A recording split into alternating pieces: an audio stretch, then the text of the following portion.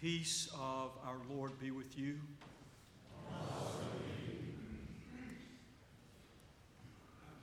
And God will wipe every tear from their eyes.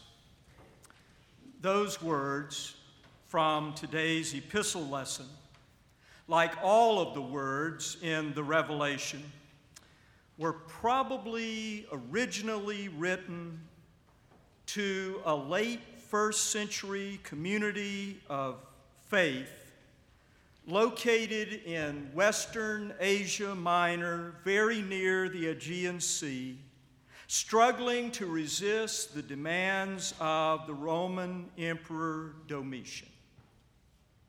In that sense, the Revelation's original audience was as specific and local as the recipients of Paul's letters to the Romans, Corinthians, Philippians, and Galatians. Or, as one wise soul once observed, whenever we read the Revelation, we are reading someone else's mail. However, just because the Revelation was not written to us or about us, that doesn't mean that it doesn't hold an important message for us. To the contrary, we regularly find in the last book of the Bible comfort and hope for our lives, just as the original readers of the Revelation found comfort and hope for theirs. Perhaps never more so than when this morning's lesson places in our path one of the Bible's most tender, gentle images of the kindness and goodness of God. The image of God wiping every tear from every eye over on the other side. That beautiful image of the kindness and goodness of God first appears, as do many of the images in the Revelation, in the book of Isaiah.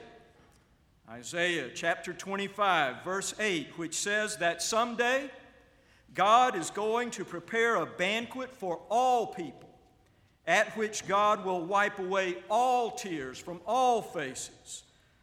One of many images in the Bible for the kindness and goodness of God. The most familiar of which, of course, is the 23rd Psalm, which says that God is with us and for us, not in ways that spare us from the worst, but in ways that see us through the worst. God with us and for us, giving us new strength for each new day, the strength to go through what we did not get to go around in this life. And then, of course, there is Psalm 100, which says that God's steadfast love endures forever. And Psalm 145, which says that God is gracious and merciful, good and kind. And Isaiah 66:13, which likens God to a mother who carries and comforts her children, the kind of mother who in today's lesson from the Revelation will someday dry the tears from our eyes and all eyes. Just a handful of the Bible's many images for the kindness and goodness of God, which is not the same as saying that God is sweet and nice. In fact, given all the hurt and harm which happens in this world, God, one imagines, is kind and good in ways that are more true and clear than sweet and nice. Violence, abuse, injustice, oppression, deception, manipulation, discrimination, ridicule, meanness, unkindness. The list of sins which bring hurt and harm to people's lives is long. And no one should ever confuse the kindness and goodness of God with a sweet, nice tolerance of that which needs to be called out and named, confronted, and changed.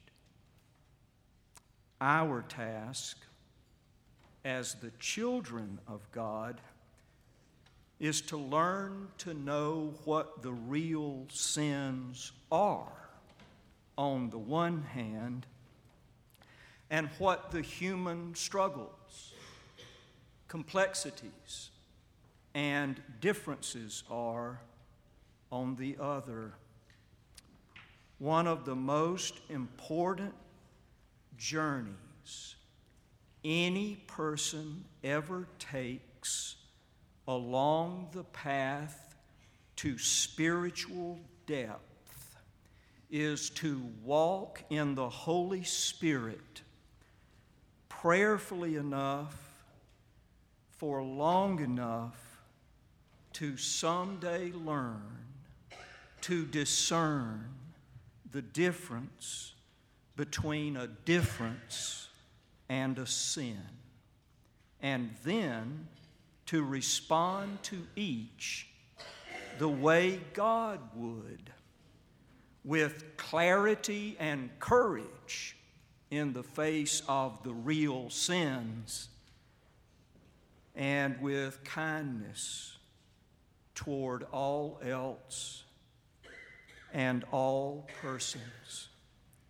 letting the kindness and goodness of God, which has come down to us, go out through us until, as the poet Naomi Shihab Nye says, it is only kindness which ties our shoes every morning and sends us out into